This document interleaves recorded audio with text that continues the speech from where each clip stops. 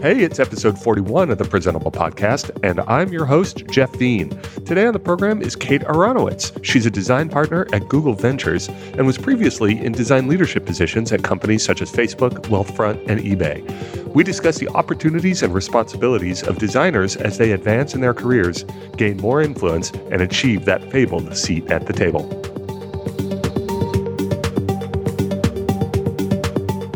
Kate, thanks for joining me today. Sure. Thanks for having me. I have a question for you. First off, you have an Apple TV? I do. Do you use the YouTube app? No. Oh, okay. See, I thought I would kind of get you here on the spot since you work for Google. And I'm an alphabet. I work for Google Ventures. I know, but like that, nobody knows what that means except like people who read Tech Meme. Like that's true. So you work for Google, so you can help us fix the YouTube app. No, there was a. Yes. This is actually pretty interesting. Submit your problems, and I'll take care of them. Yeah. Thanks. Perfect. So I have not had cable TV in like 10 years. My kids have grown up with just on demand, Netflix and YouTube. And so we have the Apple TV and the YouTube app, and it was completely redesigned about 3 weeks ago. And it was designed, and this is why I find this kind of interesting, is designed to be material design, like exactly the same as like what's on the Roku devices, what's on Android TV and things like that. And like it doesn't feel like a Apple TV app at all. And it's like hard to use because you're used to using all the affordances of the other one. And my kids are really upset. So I need to find somebody over to say like, you got to bring some of it back. But I don't. Yeah, it's funny. It would be my son that would be using it actually. If anybody in my house was my 13-year-old boy, but not me. We my kids are 6 and 8, and we watch a surprising amount of YouTube together. Like tutorials and cooking stuff and craft stuff. They love that kind of stuff. So nice. And my son, and I'll be honest, me like watch a lot of people playing video games. Kind of see. Yes, that's what my son does. I have not gotten into that. Yeah. I will not tell you how much I've watched, so we'll leave it at that. But I think like this is an interesting debate, right? When you have two very big and frankly very powerful companies providing user experiences on each other's platform, like which conventions do you use and which do you don't? So, like how you play and pause video, like feels like it should be part of the native platform. But at the same time, like I love to see all the innovation of all these different video apps, So I think that's a pretty interesting debate. It is.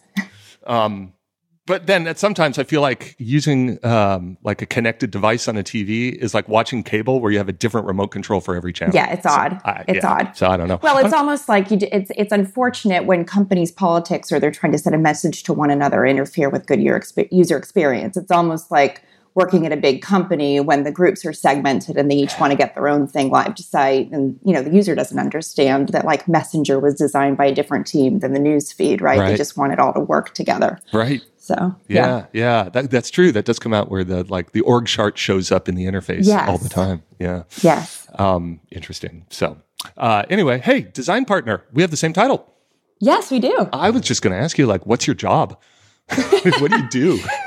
Yeah, well, I'm 6 months in, so I'm still figuring a bit of that out. Yeah. I'm lucky enough where I came into a pretty well-established team. I'm going to brag for a second, but the cool thing about the GV team is I think it is actually the largest design team in venture. Oh, sure. So, yeah, I think so.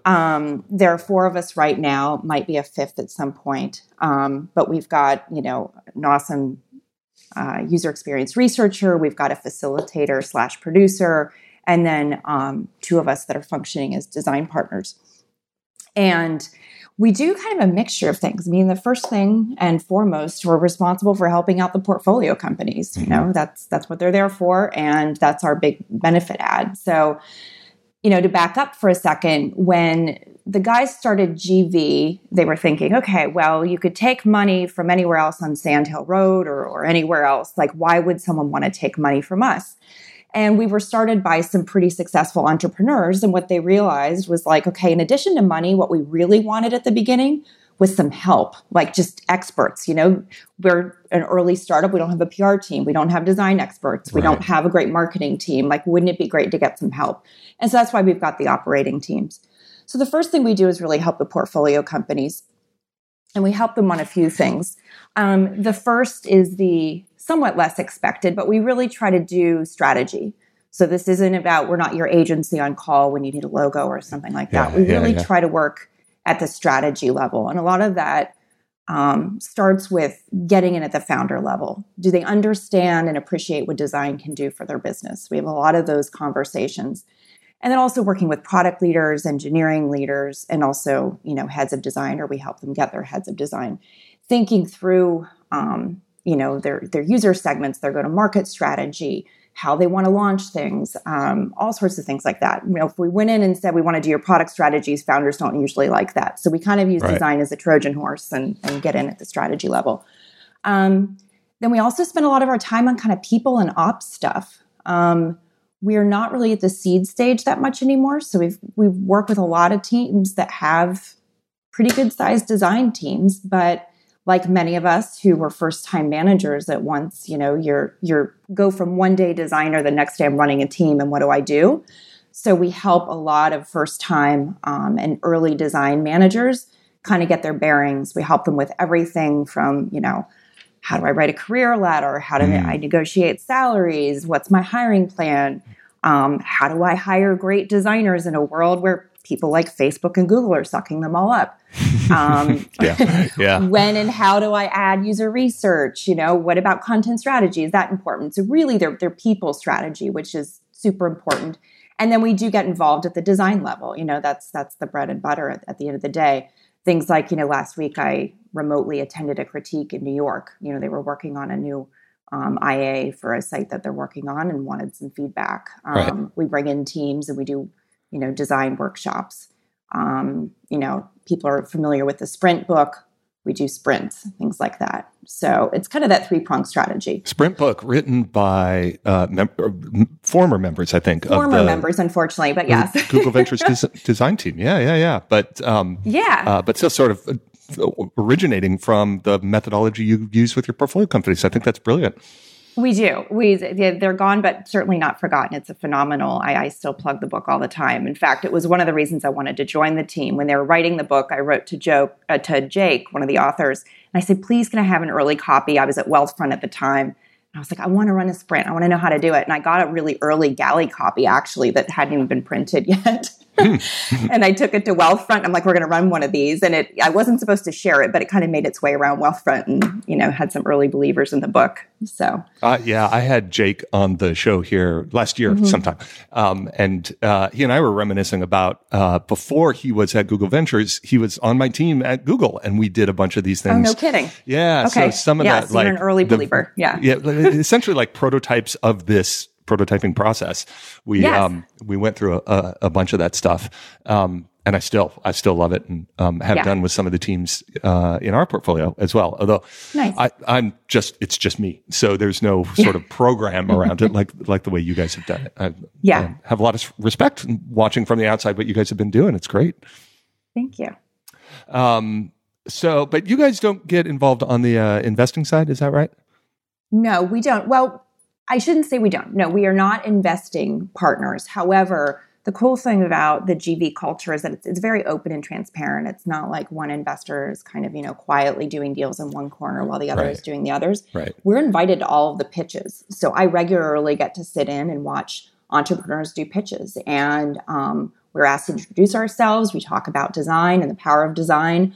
If there are pitches that come in that are especially kind of consumer focused or something I think I could help out with from a brand positioning standpoint or a new market they're going into, I absolutely speak up and we're involved before the close of the deal. And a lot of times, hopefully we're a carrot to get some of them in the door. Oh yeah, that's true. That's something I think a lot of people don't quite understand about the whole VC world is that it is like kind of weirdly competitive in both directions, right? Yes. Like, on one hand, you really want diligence around this founder and this idea and this market, and you're really pushing on it and challenging them and trying to make sure, right? Because it's a lot of money. You don't want to lose it.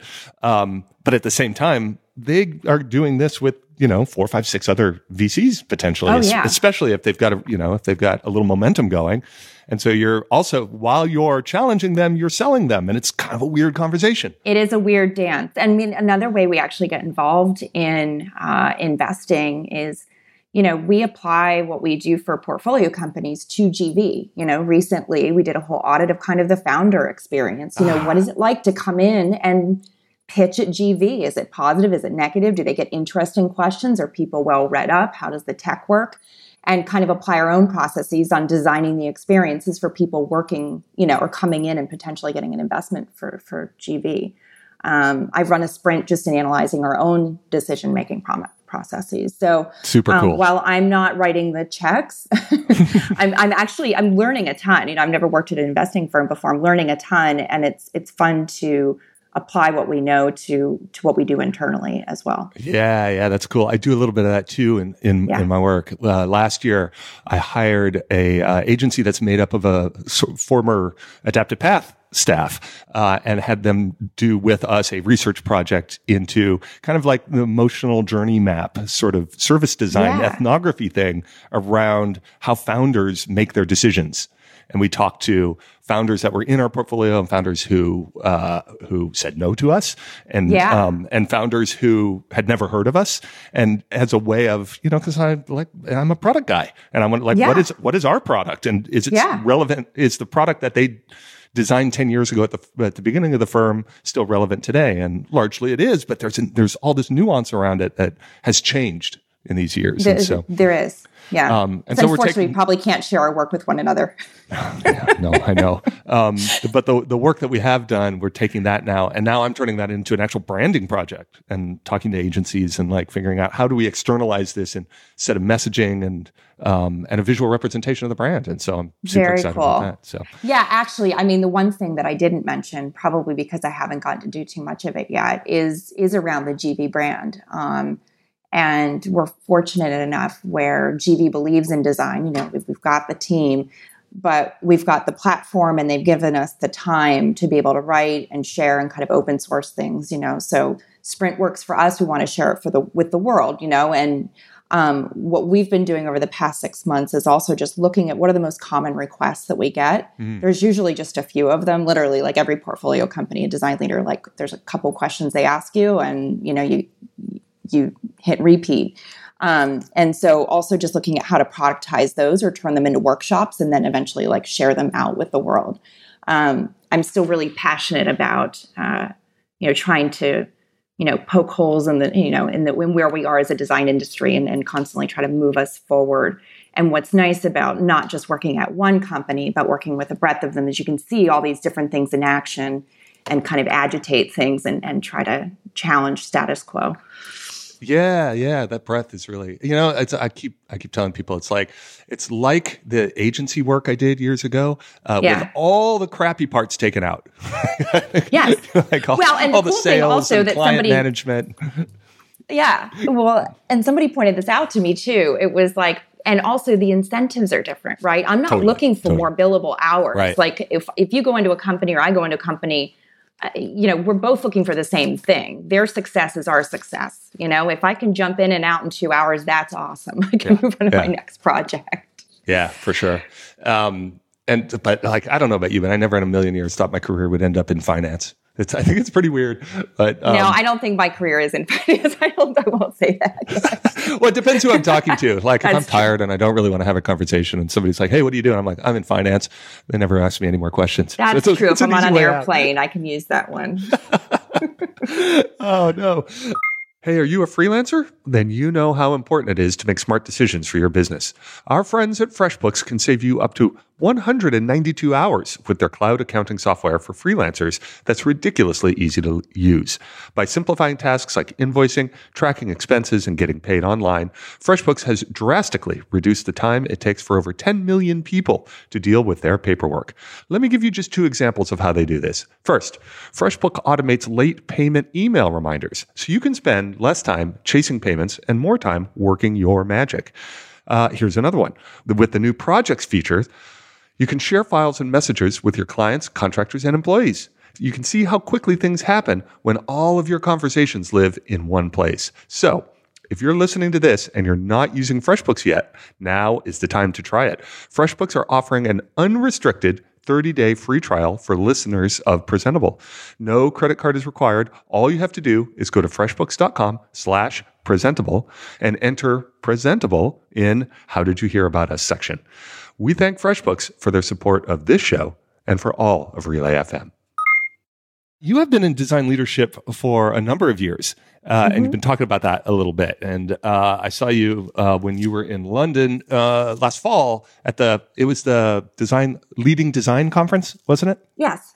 Yeah. This is, and by the way, this is a plug, but it is a not very, it's not a paid promotion. But the Clearleft team, the agency Clearleft, do the best conferences. I just love it. They do this leading design conference every year. They do UX London, and I think they just put together a great set of content, great group of speakers.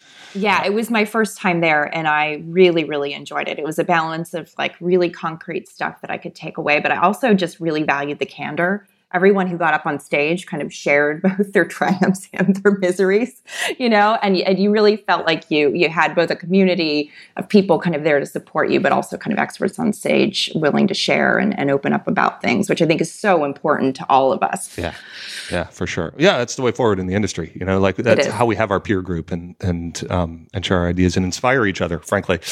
Yes. But you were talking about having a seat at the table, and I find that really interesting. Like I was looking through your CV, and you mentioned being part of, I wrote it down now, where is it? An M team? Was that what it was called at Facebook? Yeah. And to me, that sounded like some kind, we had at Adobe, we had ops staff, which were like basically the people that reported to the CEO. Yeah. And presenting at ops staff was like, the gold ring you reached for, the brass ring or whatever it is, to get in front of that group and stuff. But to have a seat at that table, I think, is something that has not happened very often in the world of design. Like that has been a long time coming. And it's because we have people with 10, 15, 20 years experience now in leadership of design that are now, and the value of design in the industry, I think, is making that possible. But you've been doing that for a little while, so I want to talk to you a little bit about that.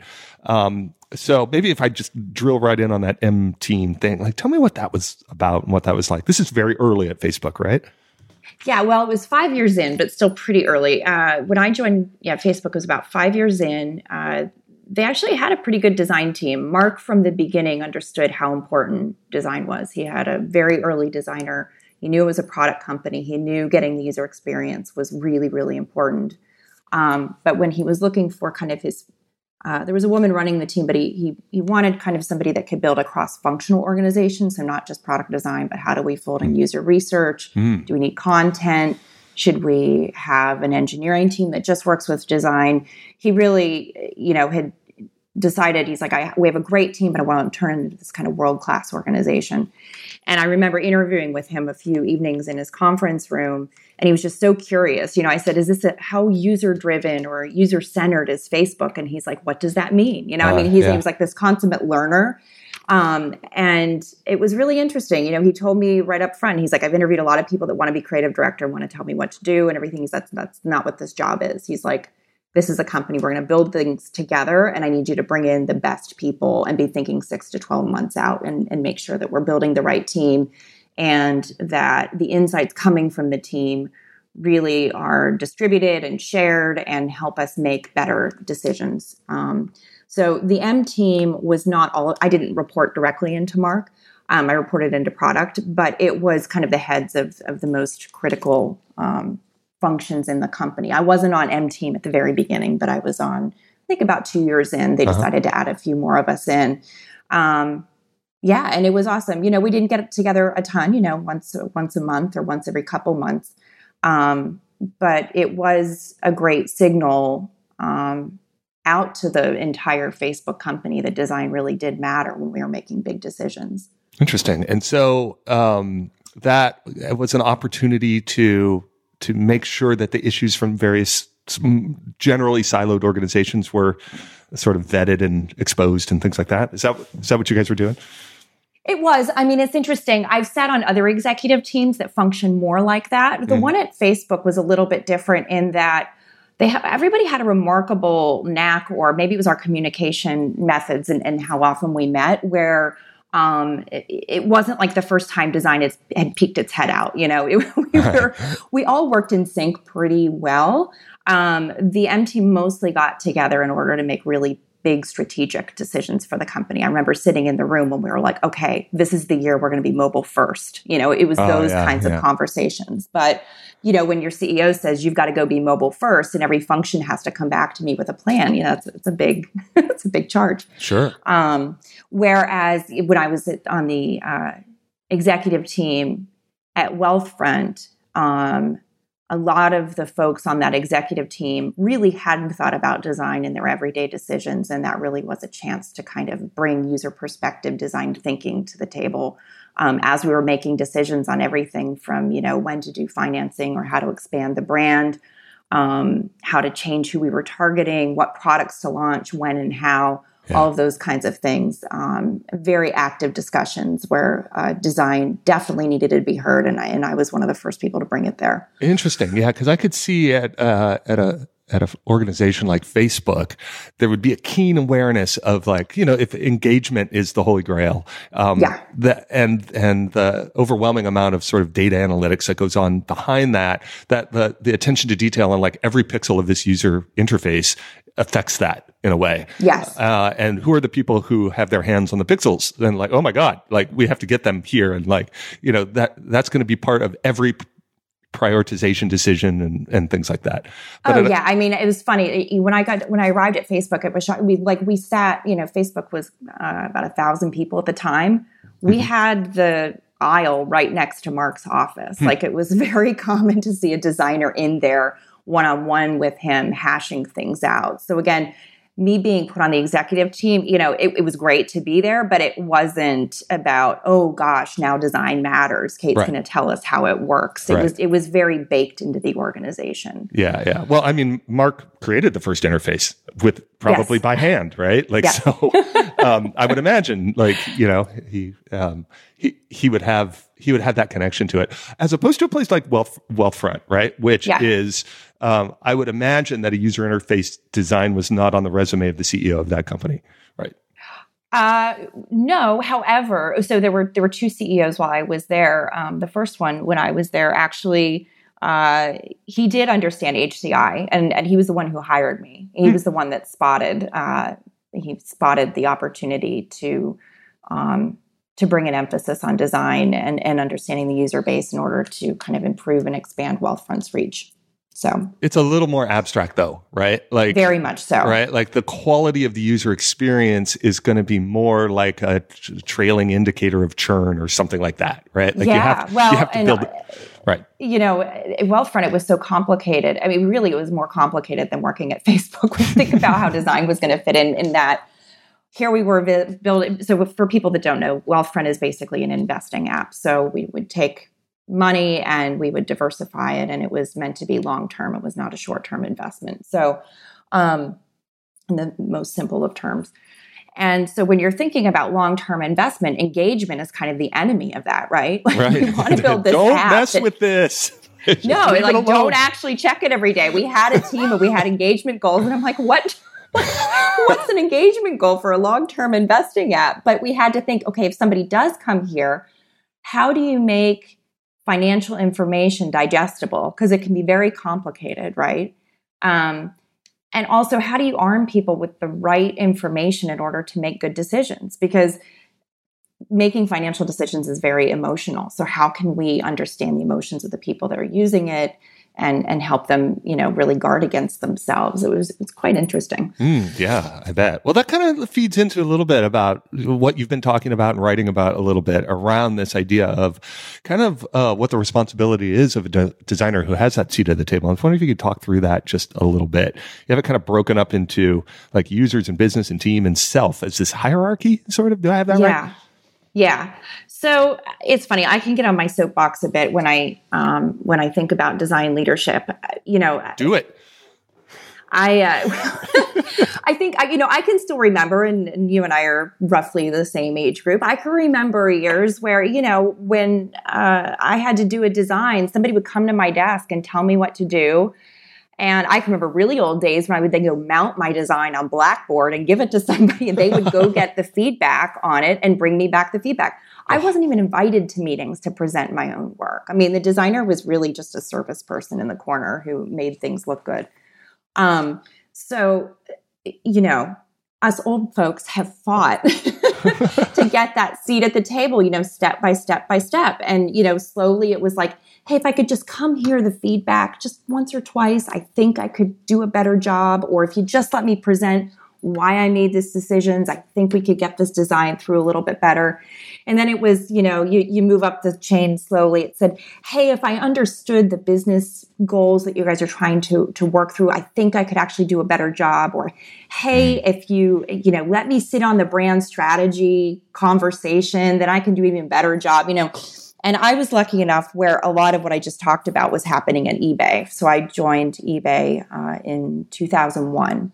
And literally, like the first month I was there, this guy, Marty Kagan, came in. Who's like, this great guy. He came in, they hired him, and he's like, I'm going to start a user experience team. I'm like, I don't know what that is, but it sounds interesting.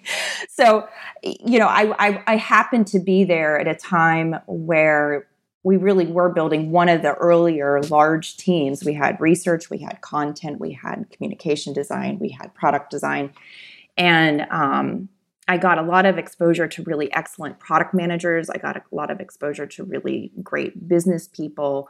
And it's kind of where I cut my chops and grew up. But I very quickly at eBay decided I wanted to manage a team because, and I'm getting back to the design management piece and my soapbox, I think, designers, I think what we do is so valuable. And I think that it's a special talent. And I think I understand that designers need time. And sometimes our processes can be unpredictable. I might have inspiration today, but might not come for 2 weeks. And we need time to ourselves. I think what we do is special and it's precious and should be preserved by a company. But I do think that sometimes we let that preciousness get to us a bit. I still see designers who finally do get involved, get invited to the business meetings, not really focusing on the business and understanding things, or designers thinking more about their personal aesthetic than what the team should be doing, or what's better for the user. So basically the prioritization framework that I put out there was the idea that when a team sets its goals or a designer sets its goals within the team, there are basically 4 categories that everyone should be focused on in kind of rank order. So user. So first thing a design team really should be doing is serving the user.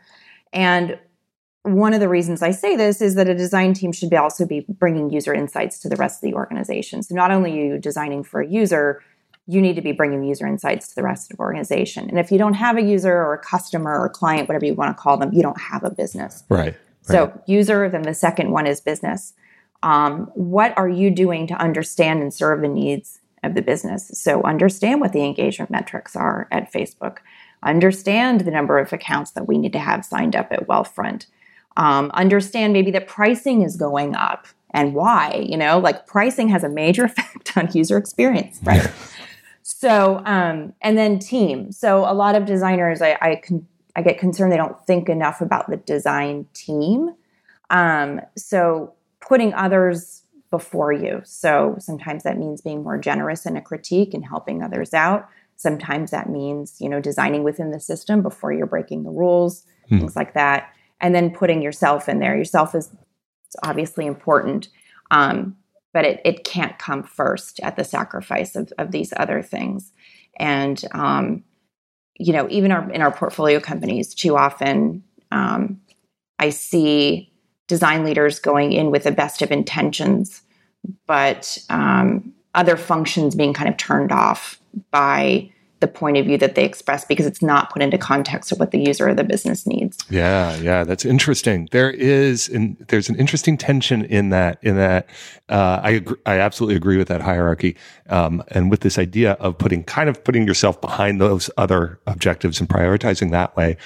While that feels a little almost at odds with the idea of advocacy for design in the organization.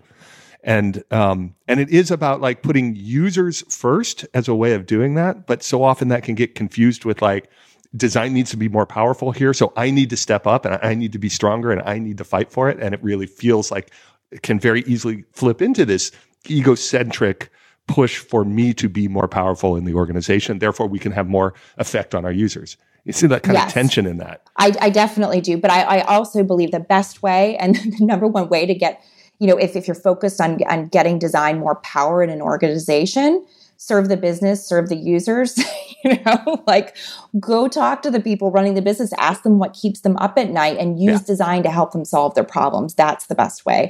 An example comes to mind. I literally had this conversation last week. There's someone who runs a design team in one of our portfolio companies. And he brought to me kind of the two kind of super goals for his design organization for 2018 and wanted my feedback.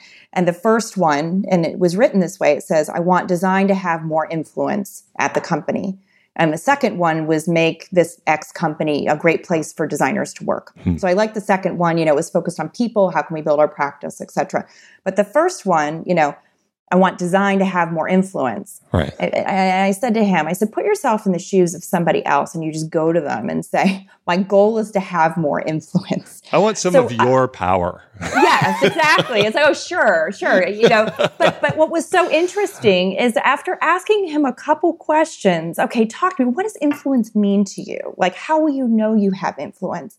What he really wanted, which was great, they had been doing all this user testing and no one was using the data from the user testing and the user experience research in order to inform kind of the product roadmap process. What are we going to build? And I said, okay, why don't we reframe this as we want the product process to be more user-centered.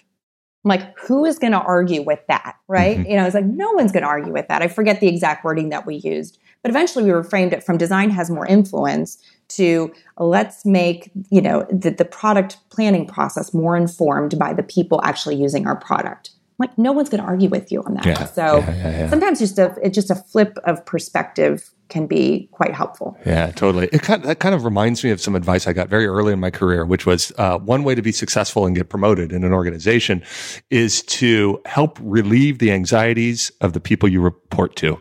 Yes, absolutely. Couldn't agree more. This episode of Presentable is brought to you by our friends at Casper. Casper are the company focused on sleep, and they're dedicated to making you exceptionally comfortable one night at a time. You spend a third of your life sleeping. If you spend a third of your life doing anything, you'd want to make sure it was the best it can possibly be. And that's why you need Casper. Casper mattresses are perfectly designed for humans with engineering to soothe and support your natural geometry. It's got all the right support in all the right places. So, what goes into making a Casper mattress so comfortable? They combine multiple supportive memory foams for a quality mattress with just the right sink and bounce. Casper mattresses are designed and developed in the U.S., and their breathable design helps you regulate your body temperature throughout the night. And with over 20,000 reviews and an average rating of 4.8 stars, Casper is very quickly becoming the internet's favorite mattress. You can be sure of your purchase with Casper's 100-night risk-free sleep-on-it trial. They deliver directly to your door, and if for any reason you don't love it, Casper has a hassle-free return policy. You can get $50 towards select mattresses by visiting casper.com/presentable using presentable at checkout. Terms and conditions apply. That's casper.com/presentable and offer code presentable. We thank Casper for their support of this show and all of Relay FM. All right, so the first one of the categories around this prioritization was the user. And you said if you don't have customers, you don't have a business. Clearly, but the idea these customers are humans and people and that we can connect the organization to them more. I have been thinking about ways of kind of evaluating companies for how user-centered they really are. Asking things like, has a company ever stopped a product release from happening because of a user experience issue that they determined? Right? Mm-hmm. Like the technology was ready. There was a deadline. Marketing was set. And like somebody said, it's not good enough. And we have some qualitative research or something that shows, and everything stops until that's fixed. Right? Mm-hmm. You don't see that in very many companies. Like when I ask and when stuff like that. Or like, to your point, who is the highest ranking person in the company with any experience in design? Like, do they report to the CEO? Are they on this leadership team? Those kinds of things. I think those are some indicators of the kind of user-centeredness of a business. Yes, I agree. And it's interesting. I don't, and it's funny because I've been accused of my teams in the past for not sticking up for design enough. I kind of give in too easily, to be honest, because and you've probably experienced this too. It's a never-ending kind of balance between sticking up for what you believe is right versus like, look, really for the business and for the speed of getting something to market, like we've just got to make this tough call and the design team isn't going to be happy. And it's a long game too.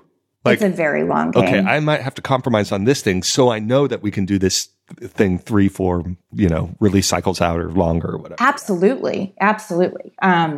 And so when I say user-centered, it is not about, okay, what does the user want? The user is always right, that kind of thing. In my mind, it's almost more how much do they understand the people that are using the product in order to inform their decisions? Like they might very well make a decision where they know short-term it's not in the user's best interest, but long-term it plays out well against the product strategy. I mean, I remember sitting in reviews with Mark at Facebook when we decided that Messenger was going to be its own app. So there was going to be a time when you were in the Facebook app, you clicked, I want to get a message. And we said, you must go download the app. You must, you've got to click into another app. And we were like, are you kidding me? Like, this is terrible, right? But we all, kind of locked arms and said, okay, this is the right thing for where things are going to be in a few months. And we're willing to kind of take the hit in the meantime. Right. Yeah. But it took that kind of nuanced understanding. And also to your point, the understanding that like long term, we would get what we wanted. But if I was just blindly kind of like, if you can't just be that, recording over and over and over again, the user's going to hate this. The user's going to hate this. Right. People will stop listening to you after a while. It's more about bringing understanding. So we went back and we said, okay, if this is the decision, then we have to make the switch into the new app really, really fast. Like speed was going to be on our side. So it's like, okay, now it's an engineering problem, So it's like, it's this constant balance of playing the business and the user kind of against each other. Yeah. And you talk a lot about acting like an owner in the business, right? Tell me a little bit about that. So I think there are a few things that design leaders and really a designer should understand. It's one, how does your company make money? Kind of how well are you doing relative to that? And then also, how is money kind of allocated across the board? And what I mean by that is that I have sat in on a number of kind of budgeting conversations, right? So if you're the head of a function at a company many times, you'll go away once, twice a year, and everybody will kind of come up with their budget or, what they need for the year. I need this many head count. I need this much money for travel and entertainment. I need this much for user studies, et cetera, right? And when I would go out to the design team, because I would always want to involve them in the process, okay, what do you guys think we need? Many times it was a very uninformed kind of answer that I would get. I mean, I've had people ask for insane amounts of money to go to conferences like across the world that they've never heard of at a startup where like we need to still get financing, Right. Or, we need 17 more designers. I'm like, did you notice that product management's only getting 2 more people? So this idea that when you walk in every day, is everybody's time being utilized the best way? We know that we cost the company money. Let's make sure that we're utilizing it appropriately. And I find that design to be one of the functions that sometimes is a bit frankly ignorant or negligent of really understanding their context and their place in the larger organization. You don't often talk to a salesperson or a finance person or even a marketing person or a product person when they know the dynamics of how their team is going to expand and the effect it'll have on the company. They know the goals they have to hit, or they don't expand or they don't get their bonuses. But the design team don't usually understand a lot of that. Right.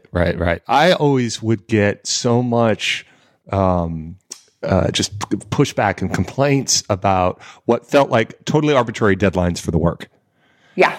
And to me, that represented a misunderstanding, negligence, good word that you used just now, of how the company the cycles of the company and how that affected their revenue and their reporting. And this was, for example, at Adobe, which is a publicly traded company with quarterly earnings and guidance and having to hit those numbers.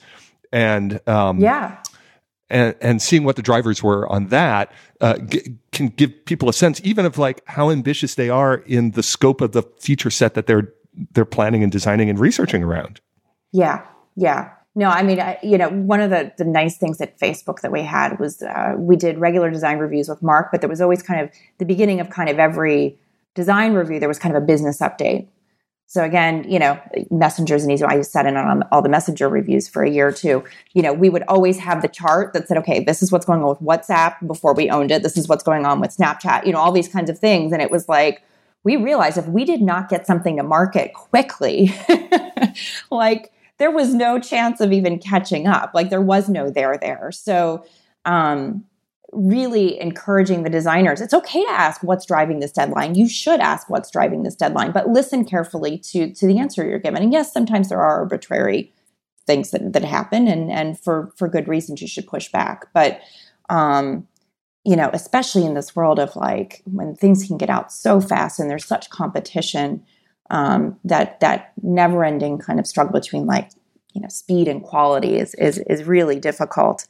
And many times it hits the designers right in the face. I mean, that's really where it meets, right? Yeah, for sure. Also interesting the way that the deeper your understanding of literally the drivers of the business, to put that into the way in which you present new design especially to executives that's like the silver bullet, right? Magic. Yeah. I remember when we were at Adobe and there were essentially just 4 numbers. There were the number of new subscribers we get. This is a transition from static units of shipped boxes to subscribers, right? So whole new way of thinking about the business. And there's this new subscriber count. There's the amount they paid, right? The ASP, the average selling price. But then there was these other 2 things that they had never really had before, which was average revenue per existing user. Right. So, we sign somebody up for a $20 a month subscription, but there are features and add-ons and things that we could design into the product that would be beneficial to the user experience and something people would be willing to pay more for. And that's where you see things like Adobe acquiring, a stock photography company. So you have your subscription, but then more content that you could use in your work. And then, right. And then, of course, there's churn, which you never would think of in a software business that just shipped boxes, right? Like they would think very kind of broadly about, in 18 months, how many people will upgrade. But every month, somebody makes the decision of whether they're going to cancel or not. So having a designer stand up and give a presentation for a set of features for the next version and trying to get sort of some sense of buy-in from a management team or a set of executives, and saying, here's how I think this feature is going to affect this number, this number, this number, and this number. Golden. Oh, you'll get a standing ovation because so few designers actually do that. Absolutely. I mean, almost to your point, if you open your presentation by telling the team, how you're going to solve their problems, you will get pretty far. Right. Yeah. Solve your anxiety. Oh my gosh, that's worth 10,000 units right there. Yeah, for sure. Yeah. Yeah. Good. That's good. Framing it up that way as well. And then, team. So I think a lot about leadership and management with design and leading from behind and putting the team ahead of myself and stuff like this. Mm-hmm. But what I hear from you is also team members, individual contributors thinking about the team first. When you say start with the design system before you go off on some other tangent, things like that. It's really interesting. Yeah.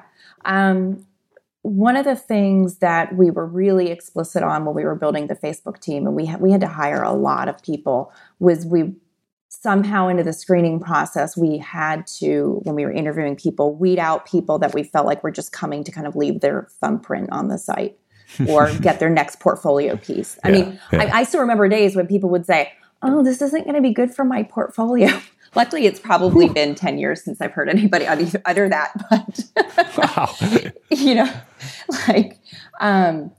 But, but putting the team beforehand, and this doesn't mean that you can't be an innovative designer, but you have to understand kind of the context in which you're designing, both for the user, making sure that they've got a consistent experience, but also, recognizing that you're a part of a team that probably can push your ideas further. And at the same way, you can push their ideas further. And working together usually yields a better outcome. It's everything from thinking through systems designs and things like that. But also, critique is a really big part of being on a design team and giving one another feedback and being kind and generous and supportive, but also honest. And talking about trade-offs is is a really big determination of how well a design culture kind of functions. And those that really value one another and believe in each other's talent and believe that it has to be done as a team always do so much better when they think that way. Yeah, so much value on candor. That honesty with a sense of like respect and caring for the person that you're giving the feedback to, for sure.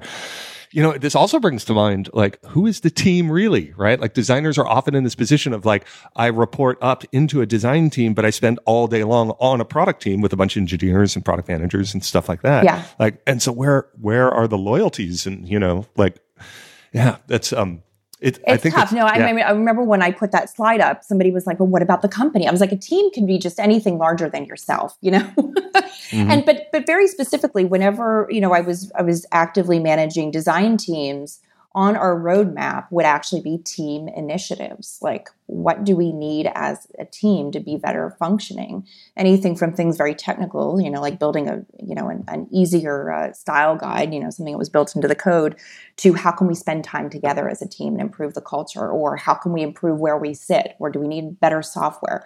Anything that, made the team function better was always on my priority list. Yeah. Well, and then you do all of that and you worry about, the users in the company and the team. And at some point, like, you gotta take care of yourself. Yes. A little self-care. I know there's like, obviously like improving your craft and try to get better at what you're doing and stuff like that. But there's a lot of ways that expresses itself. Yeah, it does. And, by putting self last, I don't actually mean I don't mean that someone should put themselves last. I hope that in any, well-functioning team that people actually do feel like they can put themselves first in a lot of ways and think about their own needs and think about their own careers. Self can be all sorts of things. It can be anything from just making sure that, many designers, I think, it's an interesting time to come into the industry as a designer, because there's so many different career paths you can take these days. You can go just the straight product design route. You can become more of a brand designer. You can become a design manager. There's room for sketching and facilitating and all these kinds of things. So allowing people to kind of find their specialty within design, I think is really cool, and kind of embracing that and making sure that you're, progressing on your career path. And focus on the self is also hopefully meaning that you've got a good manager looking out for you as well, and you've got somebody that's supporting you in your growth. That actually just occurs to me that I have not seen a lot of discussion, research, or anything really on the kind of the career path for somebody who wishes to remain a more and more senior individual contributor. Like, I have seen a lot of that on the engineering side, right? Where you get up into worlds of like architecture and systems design and like on and stuff like that, but not really at the design level. Like, there's always this sort of expectation that you'll go into design leadership and you'll become a manager and then you'll become an executive and like. It's so unfortunate. And I will pat myself on the back for a moment. The last 3 places I worked where I was running the team, one of the first things I did was write in career ladders and stuff. I've got a worksheet now that I share with people. Here's how to write them. And the first thing I'd always do is make sure that there was the individual contributor ladder extended as high as the management ladder. Mm-hmm. There's a few reasons. I think, management isn't for everyone. And if you're not into it, you shouldn't go into it. Right. We've all been the victim of like people that probably shouldn't have been doing it. And if you go into management for the wrong reasons, things like, I'm going to have more power, I'm going to have more say, you'll be very sorely disappointed, unfortunately. You're going to have more spreadsheets and you're going to have more meetings. Yes. So not only like, should you not go into it if it's not your thing? I hate seeing, it's interesting, since I came to GV, we have kind of like this list of a bunch of designers we just think are doing great work, kind of at this very senior level. And I went out and got coffee with a lot of them, and I was asking them kind of about this pressure. I said, how have you been able to remain, a designer for 10, 12, 15 years without having to manage a team? And they're like, well, they ask me to do it all the time. And it's unfortunate for the industry, for the design discipline, because you've got people with all this experience and then you want to like take them away from what they're doing, from what they love. Like, these are people that are just like, figuring it all out, and they can be such great mentors and craftspeople, and they've got such good perspective and in critique and on their own work. But there is a lot of pressure for them to go into management. I feel like more and more companies I'm speaking with are understanding that and trying to give people a path to the top. Yeah. I'm trying to also convince these companies that like your highest level individual contributors, it's not that they're sitting off by themselves. They can actually have a huge impact on your team, even without managing them, right? Like one of the things I also always had written into my career ladder was that as you moved up and got paid more and had more responsibility, you also had the responsibility of making those around you better. So whether it was mentorship and sitting in on somebody else's project, or running the critiques, or doing a lecture series, or just sharing your work more broadly, senior people are never just sitting in the corner. They can have great impact on an organization without having to manage. Yeah, I was having lunch this week with a friend who is my age, a long career in engineering, and that's now one of the most senior individual contributors at Uber on the self-driving stuff. And I'm like, what is your job? What do you do? And he's like, I get to play with cars and stuff. It's really cool. But I spend most of my time mentoring, like that's what he was doing. Yeah. And so he would still be very involved in algorithm design and systems planning and all of that kind of very deep level stuff. But at the end of the day, it is like we have all of these people that need to write better code. And, and that is how he's, and that's not management. That's literally how sad would it have been though if he got pulled into some management thing and he was sitting all day now like calibrating people and doing headcount planning where he wasn't interested, and all of that kind of knowledge that he's got to share would be not shared. Yeah, right. So that, like I think we could continue to sort of publicize and invest in that sort of like an industry-wide career path for designers to do that. Huge believer in that. Yeah, that'd be good. The principal design track. Yeah, for sure. I will put some links into some in the show notes here to some of your writing and some of the stuff we've talked about. Anything else you'd like to point people at? No, I mean, the GV library, there's been a lot of writing prior to me getting to the team. There are all sorts of great articles in there, both about building your career or running better critiques, or how to hire, how to incorporate user research into what you're doing. I'm happy to plug that as well. Yeah, good. I'll put a link to that. There is a ton of good stuff. I refer to that all the time. Great stuff in there. Yeah, me too. Awesome. Kate, thanks for being on the show. I appreciate your time. Excellent. Nice to chat with you. And that's another episode of Presentable. Hey, got any questions? You can email us at hello@presentable.fm or get in touch via Twitter by following Presentable FM. We hope you've really enjoyed the show, and if you do, could you take a moment and give us a rating on iTunes? It really helps, and we'd really appreciate it. Thanks for listening, and until next time, I'm Jeffrey Bean, and this was Presentable.